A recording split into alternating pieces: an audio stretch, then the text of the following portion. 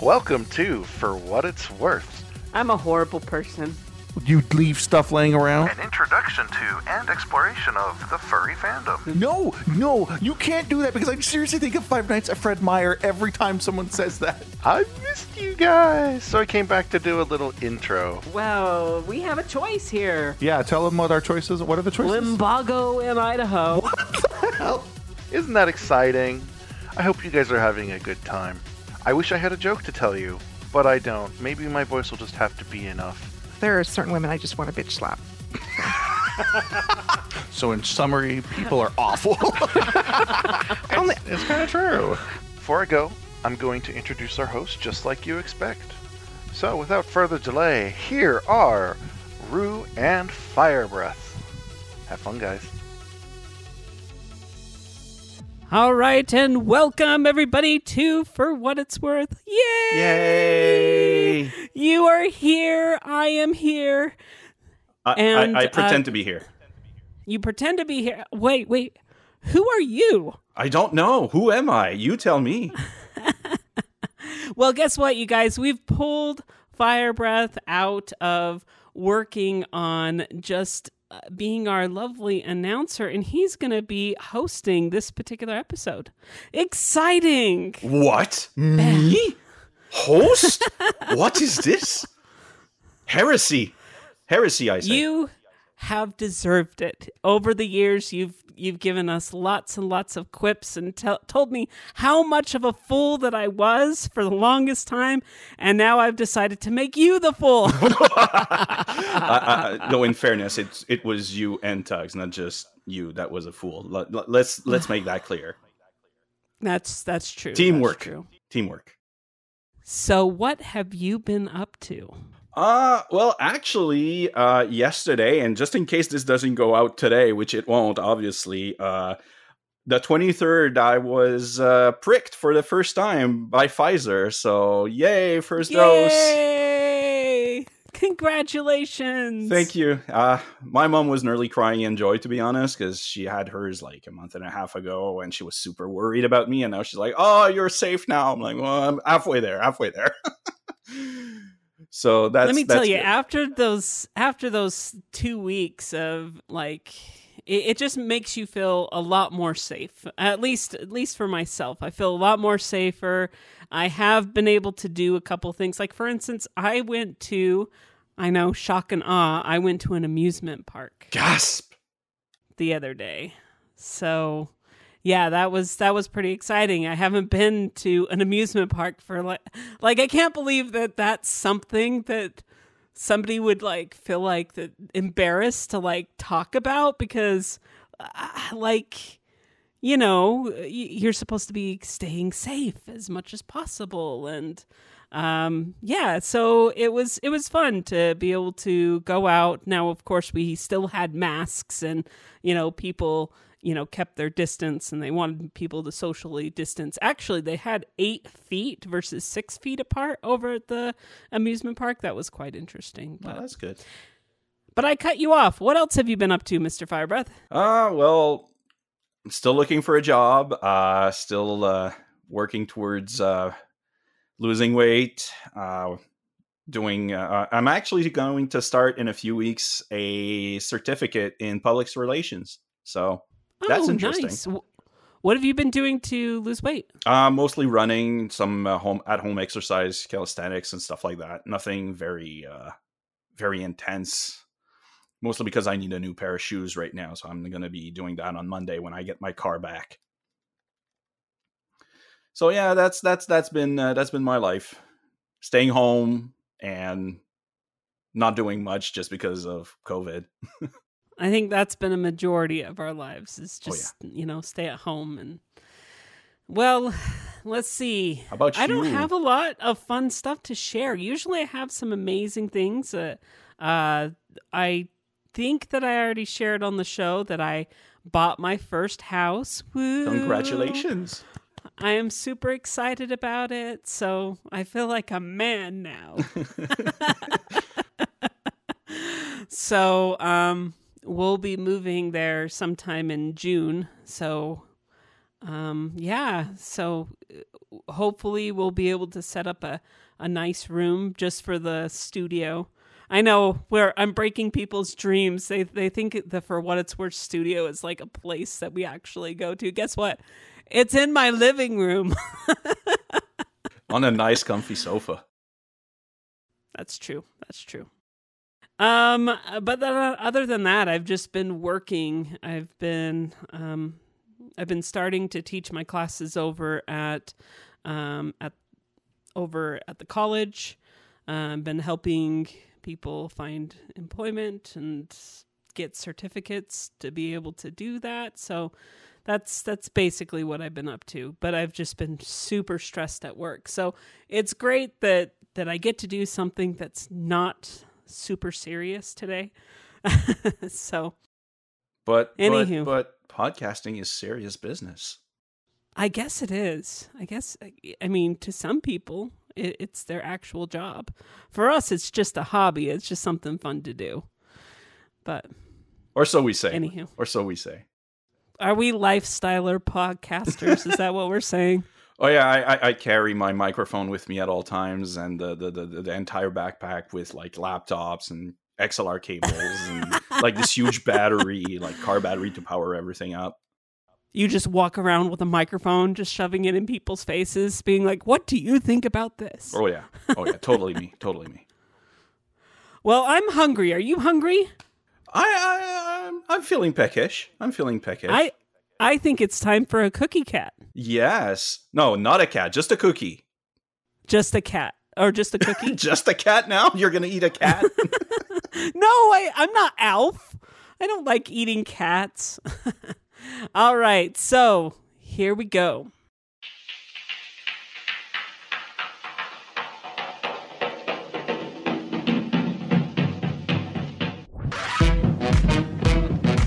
Will he reuse another one? Is he ready?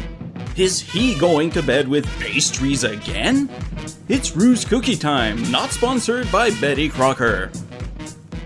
Here's the cookie for today. A cynic is only a frustrated optimist in bed with a cookie. In bed with a cookie. Yeah, no, I can kind of see that. Wish his thing were better, but they never get better. Well, I actually have one more for today. Here's the bonus. A twofer. I know. It doesn't happen very, very often. So generous. You will die alone and poorly dressed in bed with a cookie. Well, that's so a downer. That's so sad. All right. On that note, we'll go to a quick little break, and then we'll be right back. All right.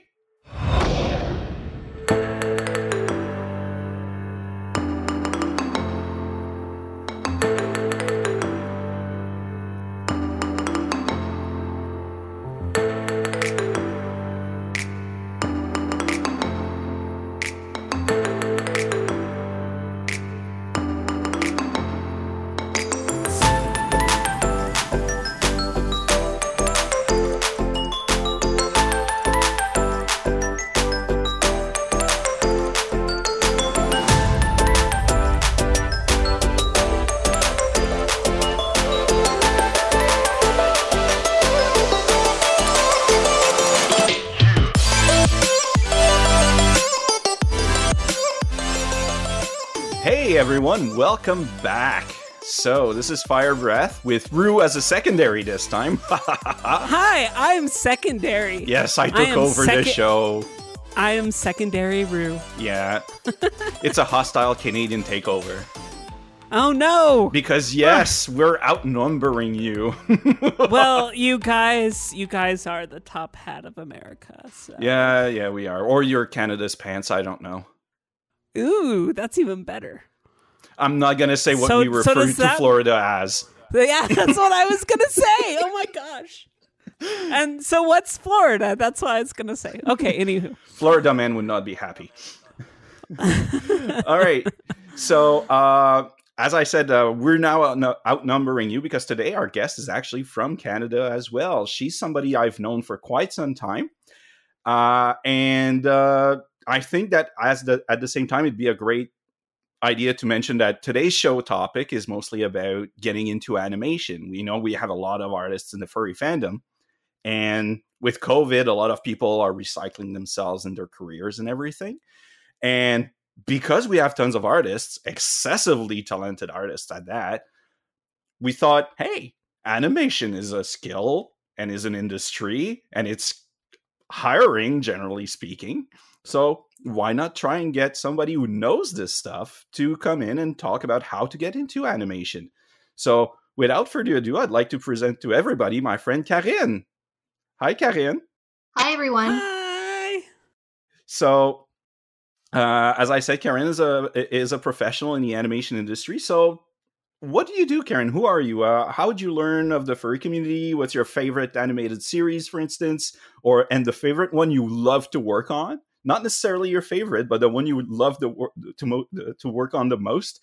And any other personal details you feel okay to share.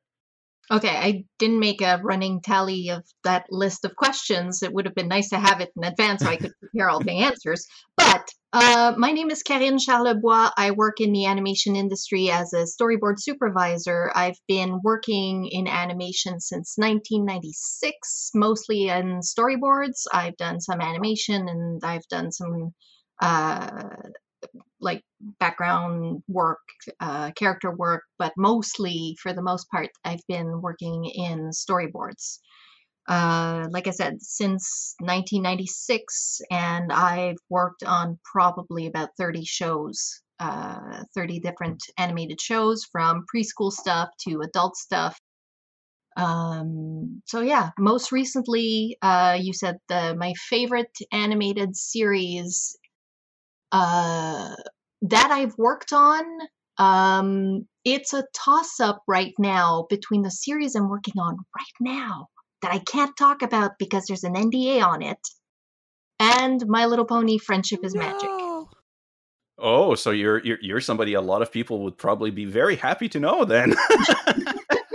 I will also say that the third one would be Sagwa the Chinese Siamese Cat, which was produced back in 2000.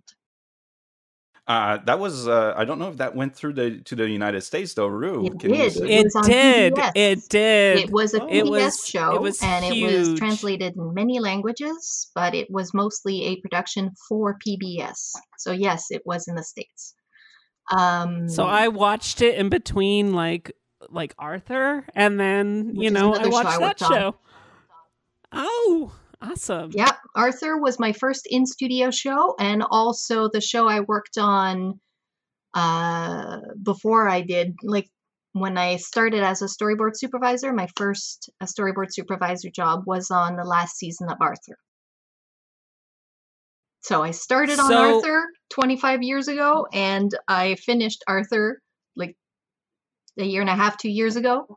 So yeah, it's a favorite series that I did not work on was Gargoyles. And technically, I did get to work on that as a comic book artist in the continuation of the series in the comic book format. So how did you learn about the furry community? How did I learn about the furry community? Because I was involved in the organization of the Gathering of the Gargoyles, which was the Gargoyles Convention.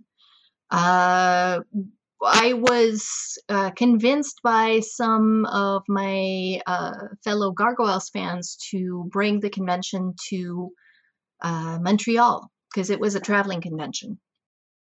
And so I had to advertise that we were going to be doing the Gathering of the Gargoyles in Montreal, and I decided to look at what other conventions are around. So that's how I went to I can't remember what the name of it was, but the convention that was in Ottawa in 2003. That was my first one. CACE was my first furry con. And Fun fact, Felly, who was also con-chair for What the Fur, was staff at that convention. And that's also one of the first furry conventions I also attended. Yeah, that's where I met I think that CAs is where I met you. Yep. So Yep. It was. So 2003. But yeah, so we it go way was. back. I went to CAs, and then I started going to other conventions, and decided that, hey, people like to spend money on furry art, so I think I'm going to do this some more. So it was fun. I met a lot of people who were very talented artists. I met a lot of people who I got along with really well, and so I joined in, and I continued doing the Gargoyles thing. And when the Gargoyles thing was over, when we did the last convention, I was like, but I still want to do work in conventions. So that's when I said to Feli that I'd like to work on to take on as dealer's director for What the Fur, and he tried to convince me not to. And then when I insisted, he said, okay, you're in. And so I was director of dealers for What the Fur for several years. So That's awesome. that's my history with the furry fandom. Also, having drawn these characters since forever. Have you created your own persona in some way or form? Yeah. Are you a furry? Yeah. I'm a lot less active than I used to be in anything furry, but yes, I do still draw those kinds of characters. My furry persona is a pirate fox named Vivienne, and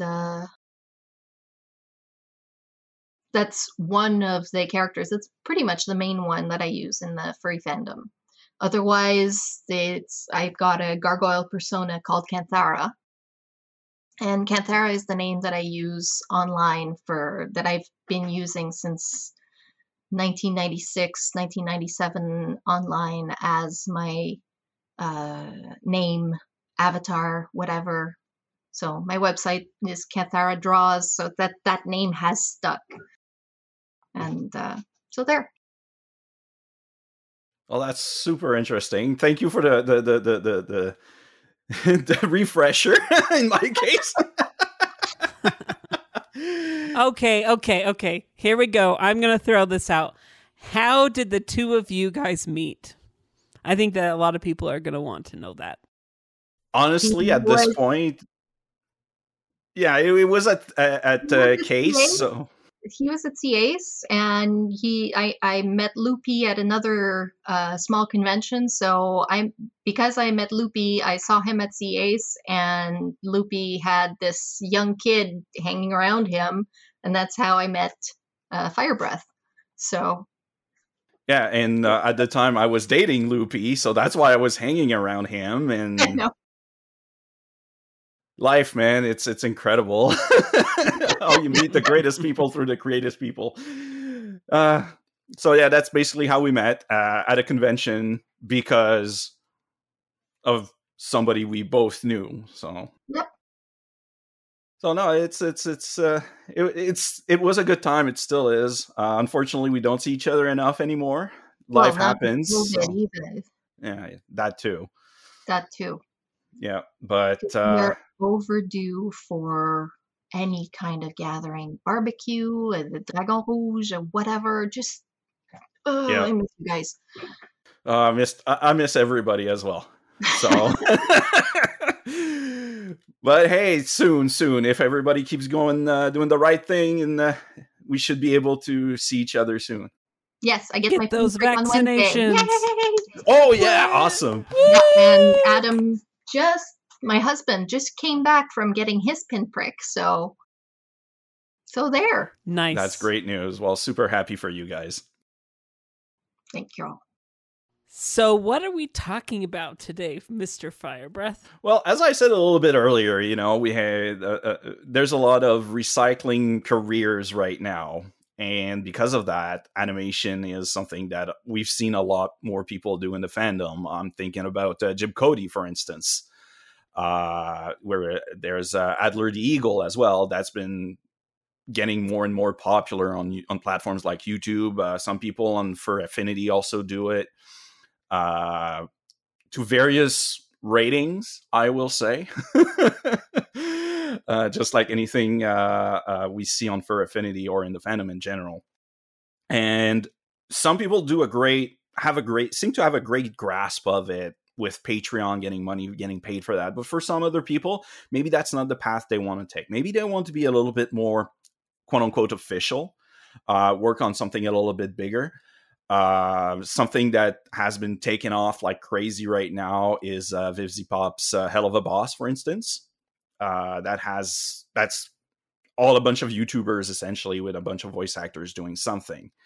That's a personal project that's really taking off. The fact that they've also managed to sell the rights or at least get somebody to do an actual TV show with Has-Been Hotel demonstrate that there is a lot of potential and creativity in the furry fandom. How do we bring that creativity to a certain degree into animation? Well, again, we have a lot of artists. This is something that the fandom is known for, even amongst non-furries in the business and commercial world as well, from what we've seen over the years. So how do we get people to go from just being a 2D artist to being a 2D animator, or a 3D in certain cases? However, I think, Karine, because you did storyboard artist, you're mostly 2D based, correct? I did storyboards for 2D animation and for 3D animation. I have never touched 3D, like physical 3D animation myself. That's not what I do. What I do is storyboards, so I can think in 3D and I can draw the things, but it's still hand-drawn 2D drawings, even if it's for 3D animation. So, all right. So, yeah. All right.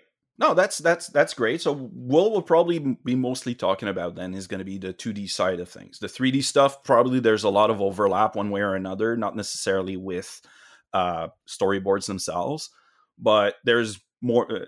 I studied in 3D animation. I've done a little bit of 2D animation, not my thing, and I know there's overlap here and there. Like the concepts are the same, like squash and stretch, timing, keyframes, stuff like that. They still remain there. It's just the tool that changes at the end of the day. That's been my limited experience at any rate. Pretty much. So, there you go. So I'm not that crazy yet. Or maybe I am. I don't know. So, how would you say the kind of entry animation jobs that, like, let's say we take the typical furry artist copyright trademark. What would be a good entry animation job for them, would you say? Depending on what they know, depending on what they specialize in, depending on what their where their skills lie. A lot of entry jobs in animation involve cleanup. So you've got somebody else who's done artwork, and some artists, as they're in entry level, they will come in and do cleanup of those rough drawings. If you have any knowledge of some of the software, that knowledge will allow you to take those concept drawings and make animation ready puppets or clean drawings, rotations, those kinds of things for the characters. You can have people who are good at drawing backgrounds, and they end up doing layout cleanup or background cleanup, and then doing other views according to what's from the storyboard. You can end up working in that. If your talent lies in colors, and there's color keys and there's background colors that are jobs you can do. Storyboard cleanup is another job where you have a storyboard artist that will do rough drawings or thumbnails, and the cleanup artist, their job is to draw the storyboard with the characters in model and do clean drawings throughout the storyboard.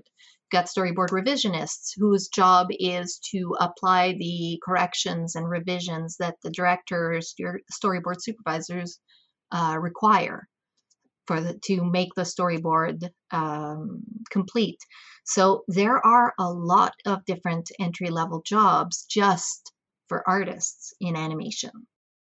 if you don't know what to do and you're good at organization, you want to get a feel of what the animation industry is, and what, like, have a taste of a little bit of everything without necessarily being an artist. There's production assistant jobs that you can do, which involves a lot of going through the scripts and finding, making a list of what needs to be designed and what needs to be reused, and gathering all that stuff and communicating with the clients and working with the directors and the producers in order to make the production run. So there's so many jobs. And with COVID, what happened was that a lot of live action productions couldn't continue because of contamination. But all of us who work in animation, we ended up getting a lot more work because we can all work remotely. We can all work from home as long as we've got an internet connection that's decent enough that we can upload and download files, and a studio that sets you up with a VPN and all that. Everybody's been working from home. And while it's not ideal for everyone in the animation industry, the studios have discovered that productivity in general has gone up with people working from home. And so that's a huge win. Yeah, there are a lot of studios that are looking at a return to work and giving the choice to their employees. Do you want to work from home, work in the studio, or follow a sort of hybrid model? So that's great, because a lot of people that might not be otherwise vaccinated or might not feel safe into going back to the office can just have everything set up at home, and there you go. They can do the job no problem. That's great.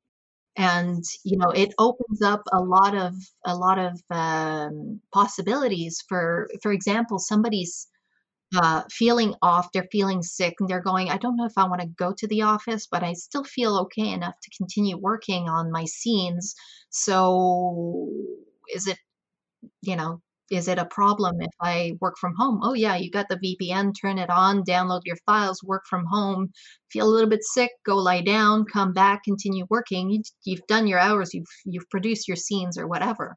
So all in all, it's just better. And like I said, the demand for animation has increased this year compared to last year. Just in adult animation, the number of adult animated productions has gone from about 50 to over 100. And that's different shows. Wow. Like, there's huge demand. Do you think that it's related to the whole fact that of Corona? It is in because large of the part virus? related to that, but there's also the fact that the people who are watching animation, like, there's a demand for adult animation because the people who liked animation as kids, like all Gen Xers, like, they're the ones being producers right now and creators, and those kinds of people are decision makers. So I think that's what's causing this to happen. Well, there's been a huge switch in how people view animation as a whole. It used to be just for kids 30 years ago. That when I was a kid, seeing an adult animation, we're not talking, when we say adult, we don't mean X-rated. Yeah, like F is for Family, Bob's Burgers, Rick and Morty, Archer, all those shows are considered adult animation shows. And like I said, in 2020, there's been 2020, 2021, there's been like 100% more of those shows being produced. And Netflix is a big reason for that. The streaming services, Hulu, Netflix, I can't think of the other ones off the top of my head right now, but there are several streaming services that have their own production houses, and there's a demand for this kind of material, which means there are job openings. So yeah, if you know anything about animation, there are jobs in animation. And even if you don't, even if you're just someone who knows how to draw well, get a portfolio together. Look at what's possible. Look at what you want to specialize in, and just send your portfolio out. And there are plenty of studios that are looking for people. And I'm in the Montreal market, so I know what's happening in Montreal up to a certain point. Yeah, there are lots of job postings. And even if you don't know how to draw, apparently, like someone like me who's a great tech but crappy artist, hey, production assistant, like you said, right? Yeah, definitely. Yeah, production assistant, and going into compositing. Yeah, lots of possibilities. Planning. There's so many different jobs that are in animation, and right now with the popularity of rigged puppet animation for 2D, it's becoming easier for people to animate pretty well, given the technology. Animating in 2D can be done locally, whereas it was too expensive to have hand-drawn animation done here, so we sent everything overseas. But now we can do it all here. So why not? And that's going to be a great segue into our next topic. Not topic, but segment. However, I think it's time for a break, Rue. Oh, I was just busting. I need to go use the restroom, so this will be a great time for us to take a little bit of a break. So we'll be back in 1 second. Sounds good. All right. So in the spirit of this topic, then after these messages, we'll be right back. Every day when you're walking down the street, and everybody that you meet has an original point of view. You're listening to For What It's Worth.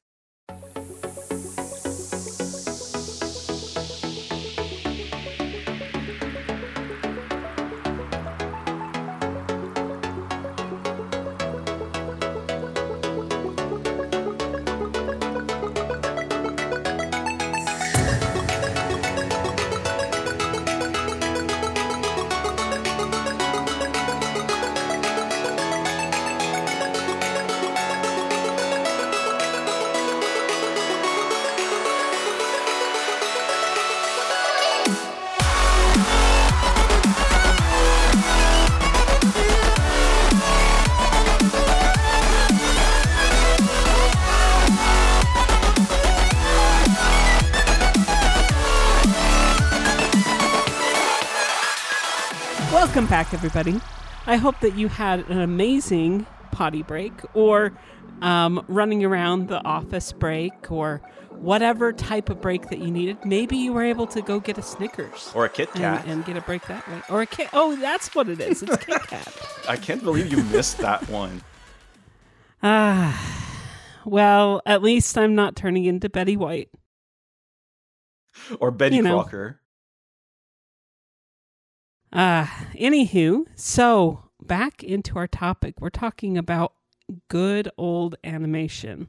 So, just to kind of add a little bit to this mix, I was actually an animation student for a little bit of time. When I went to college, I was trying to get into their 3D animation program over at good old BYU. So, yeah, it was a fun process, and it was very, very demanding. And then the end of it, I decided, you know what, I can't draw good enough, and I gave up on my dreams. No, just kidding. Basically, they only accepted 2 students out of 200 applicants every single year, and so it was very, very demanding in order for you to be able to get into there. So I have my ability to draw a little bit, and I was more interested in the 3D animation process. But in order to get into 3D animation, you have to learn how to draw. And unfortunately, that was not a skill that I had. So there was definitely some other avenues. So I'm an animation dropout. I'm sorry, guys. It's all right. We appreciate you nonetheless. Thank you. But I haven't given up on my dream. One day. Just kidding. Hey, you could be a production assistant. Exactly. Maybe I could do that. So, let's jump right back into the topic. All right. So, Kevin, I have a quick but probably long question for you at the same time. One of those that could be either or. It's a Schrodinger's question. Okay. School versus self-taught. Which one do you think would be best? Combination. Combination. I am entirely self-taught, but I have gone to get classes in different things in order to specialize myself, in order to increase my skills. I know people who are entirely schooled before going into work. I will say that animation school can be very expensive. But what's important when you go look for a job in animation is not where you went to school, but what's in your portfolio. And that's actually going to be one of the questions that come right now, actually. As far as portfolio and demo reel, what would you say, for general advice, what would you include in that? Okay. First, if you go to school in animation, it is a fantastic way to build a portfolio because you get an idea of what the different types of jobs in animation are, and that gives you the opportunity to include your schoolwork as portfolio samples. And that's one of the great advantages of going to school in animation, is that you're really delving into it. It reduces the time of learning very much. Because if you're self-taught, well, you're going to be learning by yourself, or you're going to be drawing by yourself, but you're not necessarily going to be spending all your time, like 40 hours a week or more learning the skills of animation. So that's the advantage of going to school versus learning by yourself. Learning by yourself means you have to manage your time. You have to go and get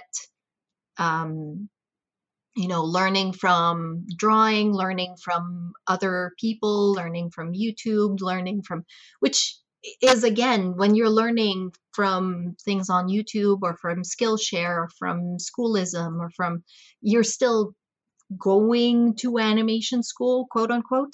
You're still learning. In a certain way, but it's a question of how you manage your time in order to build your skills. Now, when you build a portfolio and when you create your CV, what's important is that you gear your portfolio for the job that you want.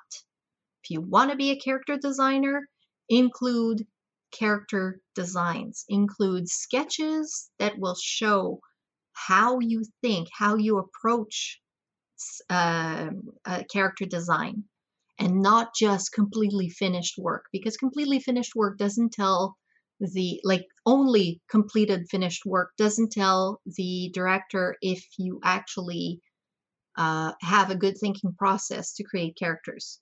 So show your work. Styles, show that you can adapt to different styles.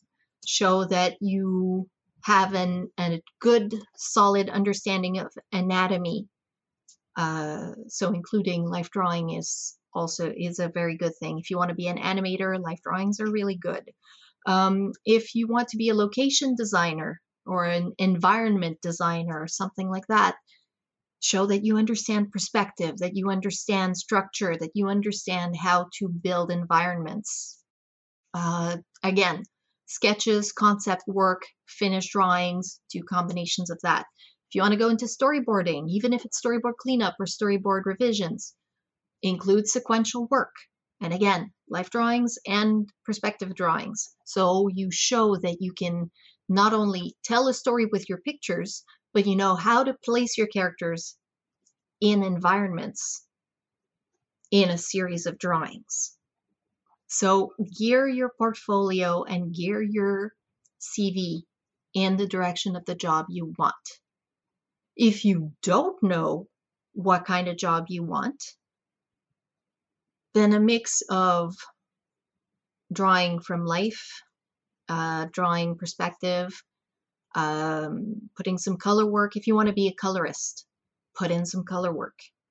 Put in some color keys, some exploration, some to show how you think, because I cannot say how important it is for the people who evaluate portfolios to know how an artist thinks and how fast they get to the result that they want to get to. Because, like it or not, animation is very, very fast paced, and you don't have a lot of time, and the budgets are not so big in several of the studios, and so you have to do a lot in not a lot of time. So if you're the kind of artist that will take 3 hours to draw a single character, animation might not be the right field for you. That would be more illustration then. It would be illustration. But if you can draw a lot of pictures fairly fast and come up with a lot of ideas fairly quickly, and you're able to communicate those ideas with thumbnail sketches and fast explorations and things like that, then yeah, animation is a good field for you. And again, just if you don't know what you're aiming for, put a little bit of everything, but really focus on putting in your best work. Don't put in things that are maybe okay, but no, put in your best work. Don't put too much, because if you put too much, then it's like I'm gonna watch the first 3 pages and then I'm just gonna put the rest away, because you quickly get the feel for the candidate with the first few images. So really focus on putting your best work and work that shows where your strengths lie. And the studios will look at that and will see this person could be good in characters, or this person could be good in locations, or this person could be good for compositing, or for color, or for lighting, or for texturing, or for something else like that. And as far as animation proper, I guess that would become the demo reel, correct? Yes. What would be what you'd consider a good time for one? Like, is it 2 minutes? Is it 5 minutes? And as an additional question, should you go with a full process? Like, here's a bunch of drawings on YouTube, for instance. You have like 30 seconds of video where you show your various process to show, okay, this is how I designed this character.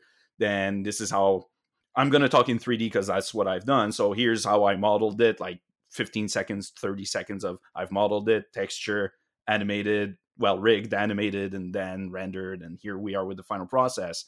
Or should we really go with, this is how I've done this part. This is how I want to be an animator. I guess it comes back to what you said, though, is I want to be an animator. I'm just going to show animation. But should I show just the final product or also in a software? Depending on what the studio is requiring. If the studio wants to see your process files, they will request the process files. The demo reel should show what you want to show. If you want to be a modeler, your demo reel should include modeling. If you want to be a rigger, your demo reel should include rigging and showing how your rig works. If you want to be an animator, they don't care about how you've created or built or rigged the character. They're looking at how you're making this character move. If you're applying for an animation job, you should show animation. All right, that makes perfect sense. For the length, 5 minutes is really, really long. People don't have time to sit for 5 minutes to look at a demo reel, be it for animation, storyboards, whatever. My demo reel is way too long and I need to update it with much shorter clips because I know that people will watch the first bit and then skip to something else. I need to update mine, so that's definitely advice that I've taken under consideration. 1.5 to 3 minutes would be plenty of time for people to see if you can tell a story or if you can make a character move and emote. If you have different styles, short clips. You have an animation style that's great for cartoony, zany, slapstick comedy. Show that, and if you want to show that you can really tug at the heartstrings, show that. But also, again, show that in which you want to work. If your portfolio contains, you know, I'll put it like in my own personal experience. I personally hate working in preschool. I cannot stand most preschool shows. They annoy the heck out of me because they take children for idiots. I hate shows that talk down to kids. I really cannot stand the pedantic aspect of a lot of preschool shows. It's not for me. So it sounds like you really didn't like Dora the Explorer. Dora the Explorer was annoying as, and I did. Funny story. The real life movie is hilarious. Just gonna say I'm that. sure. I saw the previews and I thought that it was really it looked like it was making fun of itself. Yes. So I might see it at some point. But I had children at the very young children. I would say that some exceptions are shows like Pocoyo. And that was adorable and my kids liked it. But things like Animal Mechanicals, that it's always the same thing, Bo on the Go, those shows where the character turns to the camera and goes, "Oh no, my friend is sick. What am I going to do? Should I go visit him and bring him flowers?" It's like,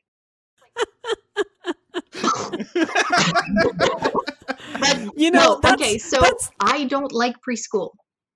Long story short, I don't like working in preschool. It is soul draining to me.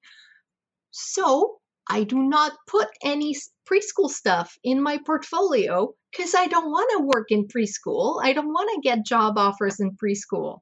And if I do get job offers in preschool, I say, no, thank you, because I can afford to right now that I've got like all this experience and I'm got a lot of job offers and things like that. So I'm able to say no, thank you. But if you don't want to work in a certain thing, like you don't want to do adult stuff, then you don't put any adult stuff in your portfolio, Just prepare your portfolio and prepare your CV for the kinds of jobs that you want to have. Okay, so I'm going to be a furry artist here for a minute. But all that I have is furry art. Then draw something else. No, I'm totally serious here, okay? The problem with a lot of artists is that they tend to stick to what's familiar, and that means that they do not improve. And the way to succeed in animation is to be adaptable. And if you always draw the same thing and you never branch out, then you never progress. Awesome. So That's challenge great yourself, advice. Draw something else, find a new field of interest, try drawing something else. There are TV shows with furry characters, and that's great. But learn to draw humans. That makes perfect sense. Oh, you don't like to draw mecha? Maybe draw a few. Seriously, the challenge is, even if you don't end up working at drawing mechas, if you're not used to drawing mechas, you can still learn how to draw them, figure out that it's not for you and not include it in your portfolio, and say, if you make me draw technology, I'm not going to be the right artist for this project. And that's totally fair. You can say, I am not the right artist for this project, or this project is not the right one for me. So it's just like any other job in that regards. I'm sure Rue can attest to that. Yes, definitely, definitely. I was going to ask, what are some resources for inspiring animators? Resources for inspiring animators. Do you mean inspiring or aspiring? Aspiring. Oh, for aspiring animators. Yeah, for people who want to go into animation and they're like, oh, I can't go to school, or I can go to school, I don't know, but they're like, where could I start to see if this is for me? Is there a resource I could go to and learn from those that's cheap or free that I can learn from and see if it's for me and dive deeper if need be? Okay, there are plenty of animators and storyboard artists and character designers and all sorts of professionals in animation who have their own YouTube channels. There are different, like Aaron Blaze is a very well-known, very talented animator who does classes online and has other people working with him. You've got, I have to look up his name, Tonico Pantoja. I can't remember his name off the top of my head. Tonico Pantoja has a YouTube channel that is excellent for those who want to become animators. I mean, just Google Foo. Use your Google Foo and search online. There's a lot of people like that. You can go on Instagram and find anybody, like follow the hashtags for animator, storyboard artist on Instagram, whatever, that kind of stuff. Just like I said, Google Foo is your friend. And if you don't have money for that kind of stuff, that's what you do. Now, if you're willing to spend a little bit of money, there are online resources like Schoolism and you mentioned Skillshare earlier as well. Skillshare and Domestika and a bunch of people who submit tutorials online that you can get access to with a subscription, and that can be really an excellent resource to get you exploring the different fields of animation and get into that. I will say LinkedIn, and I will suggest also to have a LinkedIn profile and to look for animation studios and people who work in animation and connect with people there. LinkedIn has been a big source of jobs for me. So you can go there, and there are a lot of people on LinkedIn that have free or almost free classes on LinkedIn Learning. So that's also really useful. And yeah, the animation industry is on LinkedIn. So that's very useful. Go there, make a profile, build your portfolio, make your CV on LinkedIn, and search for people who do the kinds of stuff that you want to do. And do you have any preferred site or resource that you yourself use more than others that you think would be a good thing to share with everyone? I honestly don't have time to look for stuff like that. I'm working so much. I mean,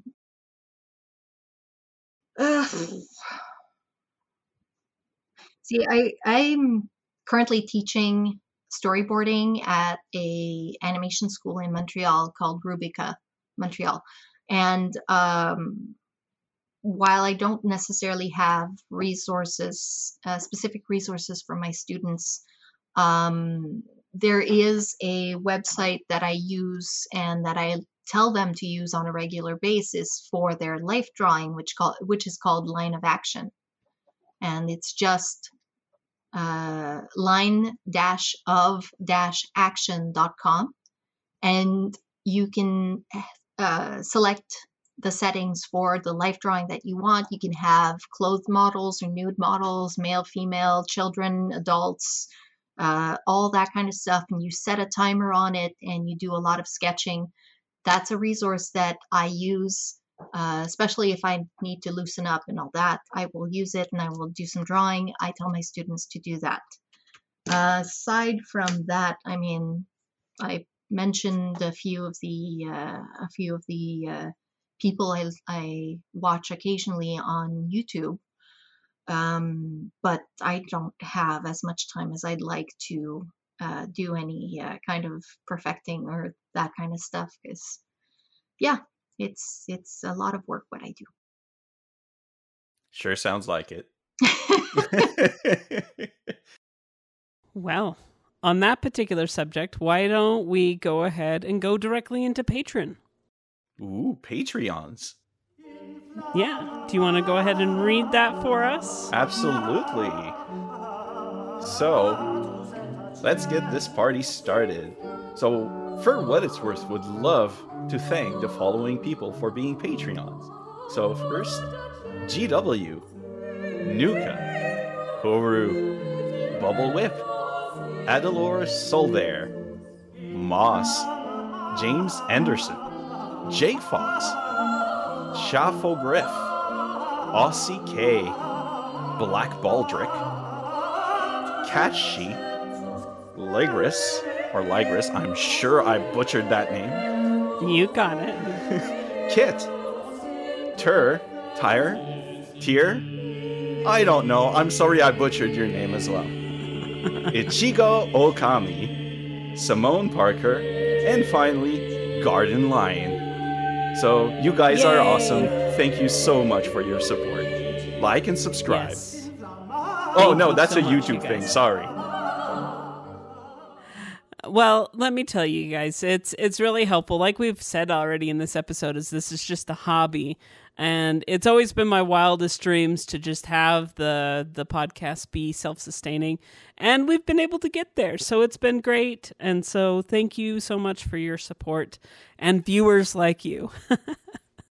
Nice little PBS reference there. Definitely. This show is possible through viewers like you.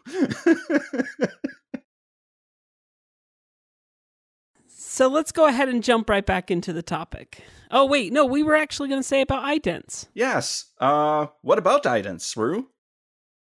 Well, idents are something that we're always looking for. So please make sure that you send in an ident to cast@forwhatitsworth.com.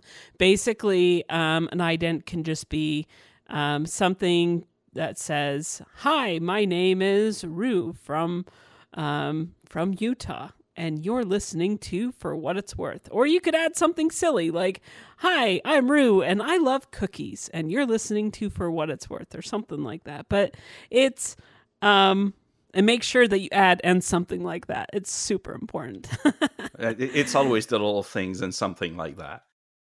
Yeah. And if I recall correctly, the reason for this ident is because the FCC requires it to happen so people know about the midpoint, what they're listening to. In this case, they're listening to For What It's Worth. So, should we jump right back into the topic of animation? Well, did you have anything you wanted to know, Rue? Well, I would have to say, I mean, we've already kind of gone over resources. I was going to actually add the whole fact that a book that my animation teacher told us to use a lot was The Illusion of Life. I'm sure you've read that book. Yes. Before. I do own that book, yes. That's a pretty good book to kind of teach you the basic concepts of squash and stretch. Mm-hmm. And then go ahead. I would also recommend The Animator's Survival Guide by Richard Williams.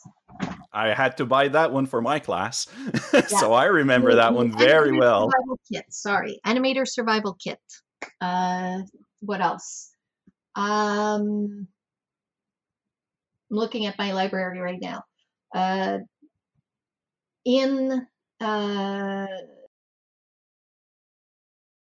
If you're going to be doing storyboards, I will say that Directing the Story by Francis Glebas is actually a really good book. And that's really for people who do writing and drawing at the same time. Like when you're building a story, it's not a script writing book. It is very much a story building with pictures book. So that's one of the books that I've got that I really enjoy. That almost sounds like it could be useful for somebody who does comics. It could be. Little tangent there. Yeah, because it's very much designed for storyboards, but they're transferable skills. I mean, if you can tell a story sequentially in storyboards and comics, there are differences between the two, but in general, the basic grammar of visual storytelling is the same. if we were to go even more basic, and let's say that there's somebody that works with lots of Excel and data graphs and maybe is in accounting, and they're like, hey, I want to pick up drawing. Drawing on the right side of the brain. I have that book as well. That's a great book. It is a great book because it teaches the person how to see in order to draw what they see. Because it's making your brain do the switch from what you know and the concept and the symbols into drawing really the shapes and the volumes and the lights and the darks.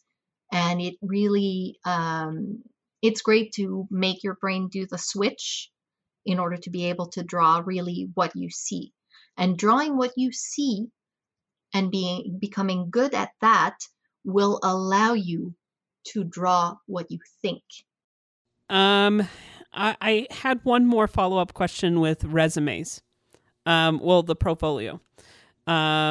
Is a Portfolio the same thing as your resume, or is it different? Do you also need to include a resume in your Portfolio?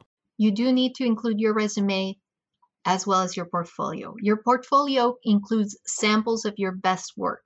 Your resume says where you've worked for how long and what you did in those jobs. So would your resume look different than a standard resume that you would normally use? Would you? Yeah, I've given this advice before. If you're going to do a fancy resume where you include a bunch of shows that you've worked on, include graphics and things like that, you want your pretty resume that has pictures so the person can have a visual at the same time as a list of the shows you've worked on. That's great. Also have a text version that's available so that if you've got someone who uses computer search functions to scour through all the resumes they receive, your resume can actually be read and collected properly. So that's one of the things. My resume, like I said, I've been working in this industry since 1996, so it's rather long, and my portfolio is not that long because people don't have time. So the idea is to really put what's relevant. I'm not going to put the fact that I worked as a temp at Motorola back in 2006, or that I worked in as a receptionist at Purelator between animation jobs. That's not relevant. What's relevant is the work I've done as a storyboard artist if I want to work in storyboards. And I will include the fact that I've worked in animation and merchandising and stuff like that as extras. But if I want a job as a storyboard artist, I will put my storyboard jobs.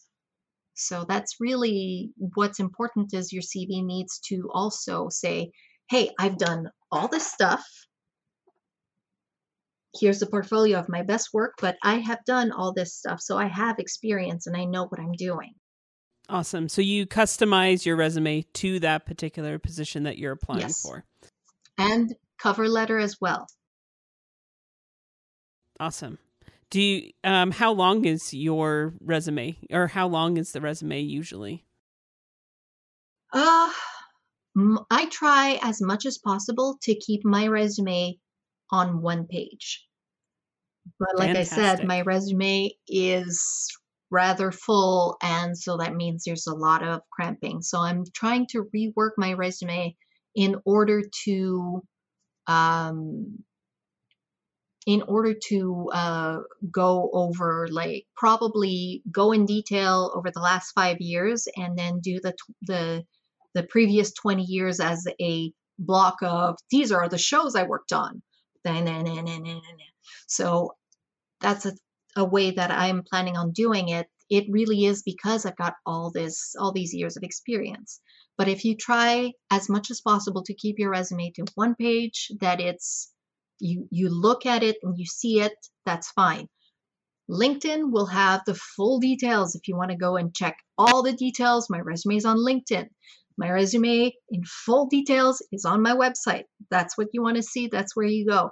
If I'm going to send my resume as a one-pager, I will try as much as possible to keep it short and sweet. And I will include a piece of art on the resume just to make it stand out. Awesome. That's an interesting. I think that's great. That one of the things that you brought up is the whole fact that somebody could be using a search function to just be able to pull the resumes that they want. And, you know, some of these studios, I'm sure, are getting hundreds of people applying for them. Yeah. So you definitely want to make sure that you have those key words on your resume or it will get lost. Pretty much, yes. So. And definitely customize your resume towards the studio that you're applying for or the position. Exactly. So that's great advice. Our last episode, actually, just before this episode, was about professional development. So we went through how to build a resume and all those different things. So thank you for answering that question, because I like the resumes are similar, but they are a little, they're sometimes a little bit different. But I think it's great that you also add a graphic onto your resume itself. So, okay, what else do we have? Are we at final thoughts, or do you have anything else, Firebreath? Well, I would have one question for Karen, and this will be a little bit different. What's the show you had the most fun working on? Okay, definitely. You asked me the question of what was my favorite show to work on, and I mentioned My Little Pony: Friendship is Magic as one of my favorite shows to work on. Yeah, that same question applies. I had a lot of fun working on that show. The show itself it's a great show. It's very well written. The characters are fun to draw. The stories were great. And the actual process of making the show, I was involved in storyboards. The actual process of making the show is something that I enjoyed so much that I brought it into the show I'm doing right now. And that includes things like having a live rough storyboard review with the director, the other storyboard artist, because we work in pairs, and the storyboard supervisor. So we spend the entire day going over the rough storyboard and calling for revisions and arguing our choices and doing a back and forth in order to make the storyboard better before it goes to revisions and cleanup. So this live collaboration, works really, really well and makes a better show in the end. And it's a lot of fun to do. So that was a great experience. And like I said, I gained so much from that when I moved on to other shows and they didn't do that, it was missing. And getting notes and reviews from directors and storyboard supervisors that were just written on the storyboard, there was a lack of presence. Yeah, like some things got lost in translation, in the sense that when it's just written, sometimes you don't really understand what the note means or that kind of stuff. But being able to pitch your boards or being able to have that collaborative process of going through the review makes the process a lot more fun. And it's probably easier to take critique when it's face-to-face or at least live like this, monitor or not. There's the intent when it's just written words, and when you're actually doing it live, the intent doesn't come across the same way. So it definitely does make a difference.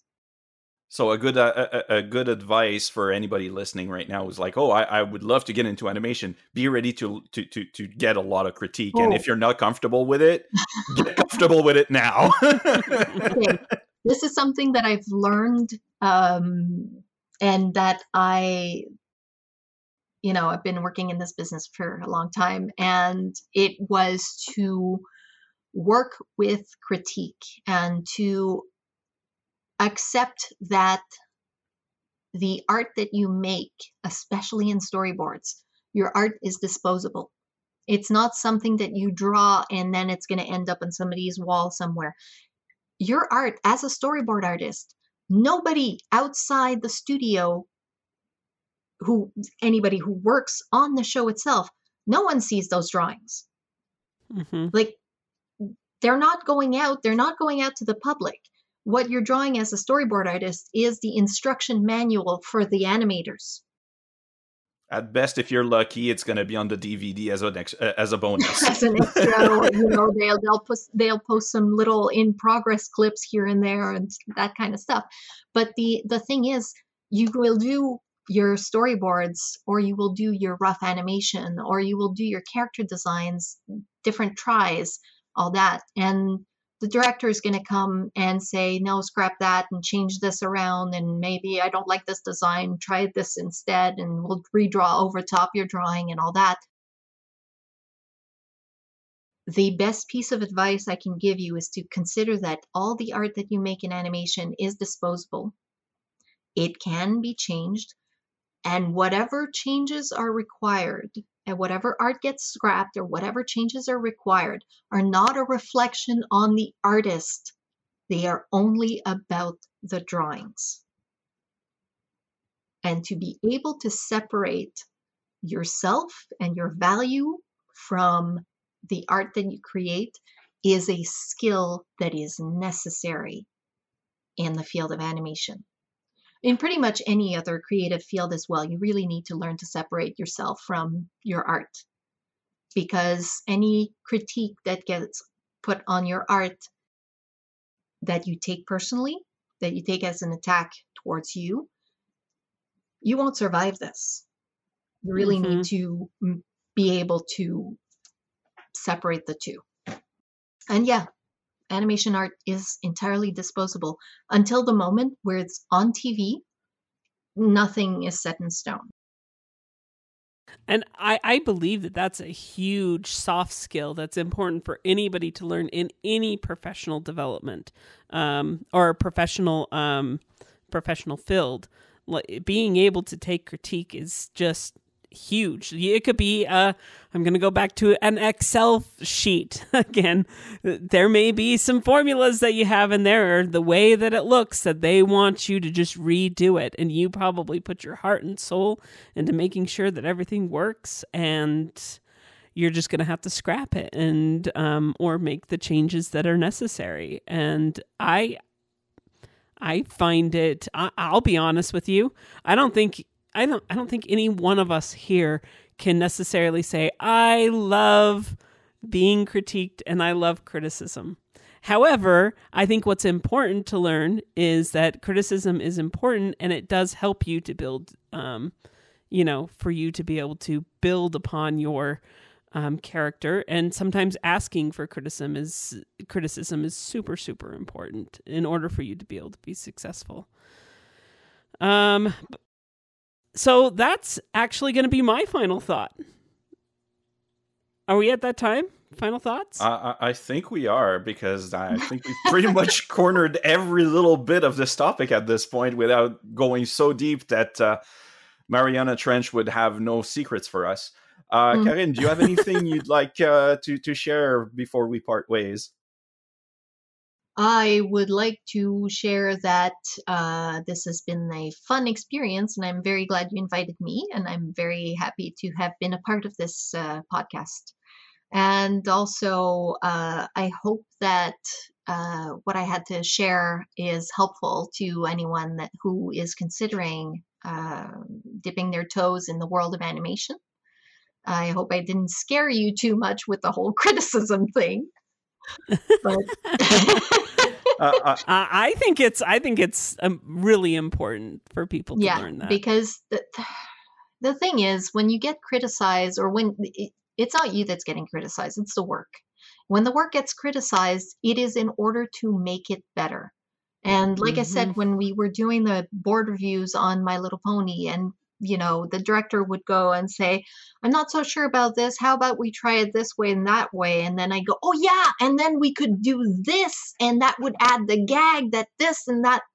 And we would just yes and rebuild a scene that was working into something that was fantastic. So that's how critique in art and pretty much in anything should work. It should be to build something, to make something better. And you need to be receptive to that. And when you are, it helps you become even more creative. And that also means don't be afraid to speak your mind, because if nobody talks because you're scared of, oh, I might hurt their feeling, or I never have good ideas. Well, you'll never have good ideas if they stay in your heads, right? So Pretty much. So it goes in both ways, guys. Don't be afraid to have critique, but don't be afraid to give some either. And always consider that it as long as it's done in a positive, constructive manner, not to destroy somebody, but to improve the final product, it's all worth it. And the same way, if you're receiving it, take it first and foremost as they're trying to help me get better. They're trying to get my product. At the end of the day, art, one or not in this very specific instance, is a product. We're trying to get the best product out there as possible. And this is their way of trying to improve on that product. So that's a great thought. I really like that one. As for mine, I miss you. I want to see you again. I can't wait to be out of this house. Love my place, but damn it, I want out. And I hope that everyone out there is safe. If you haven't gotten your vaccine shot yet, do it, everybody. It's not as bad as some folks seem to make it out. My shoulder is sore, but it's no worse than if I got beamed by someone, so don't be afraid. Do it. It's good for you. It's good for your neighbors. It's good for your parents or anybody you cross on the street. And we're almost out of this, guys. The final stretch. Don't give up. I know it has nothing to do with the current topic, but I think it's important to say it at this point. And thank you very much, Karen, for accepting my offer. When this topic came up, my head immediately went to you for obvious reasons. You're an amazing person. You're an amazing friend. And I really appreciate you being here today. Thank you so much. He created this episode just for you. Like, quite literally, it was like, because we have production meetings, and he brought this topic, and he was like, we're going to do this, and I have a person for this. And so it was an outstanding yes. So thank you so much for volunteering and coming out. You've been absolutely amazing. Thank you so much for having me, and I had fun, and thank you, really. And it's fun to see your face. It's fun to see yours too. Yes, my hair is long now. I know. It is really long. I need to dye it at some point. It's more salt than pepper now. So this is your opportunity. If you want, we're more than happy to pass any sort of like information on. If somebody has a question, they can send us an email and we would be more than happy to forward. However, is there anything that you would like to plug at this present time? Yeah, sure. If people want to see my doodles and my drawings and stuff like that, I post when I have time and when it's not crazy insane at work. You can find me on Instagram at Canthara Draws, and my website is cantharadraws.com, and pretty much search for me as either Canthara or Canthara Draws and you'll find me.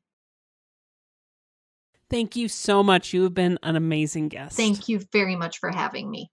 And thank you for coming with us here. Well, so housekeeping. Yes.